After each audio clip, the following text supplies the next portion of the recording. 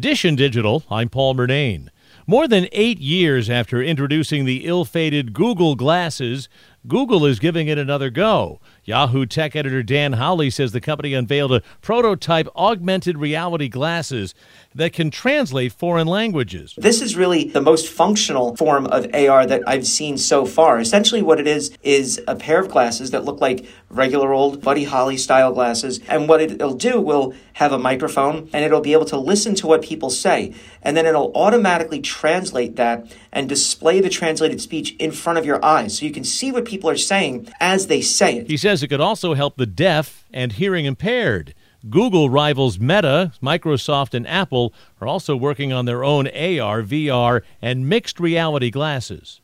Dish and Digital, I'm Paul Murnane. There's more at WCBS880.com/Dish and Digital.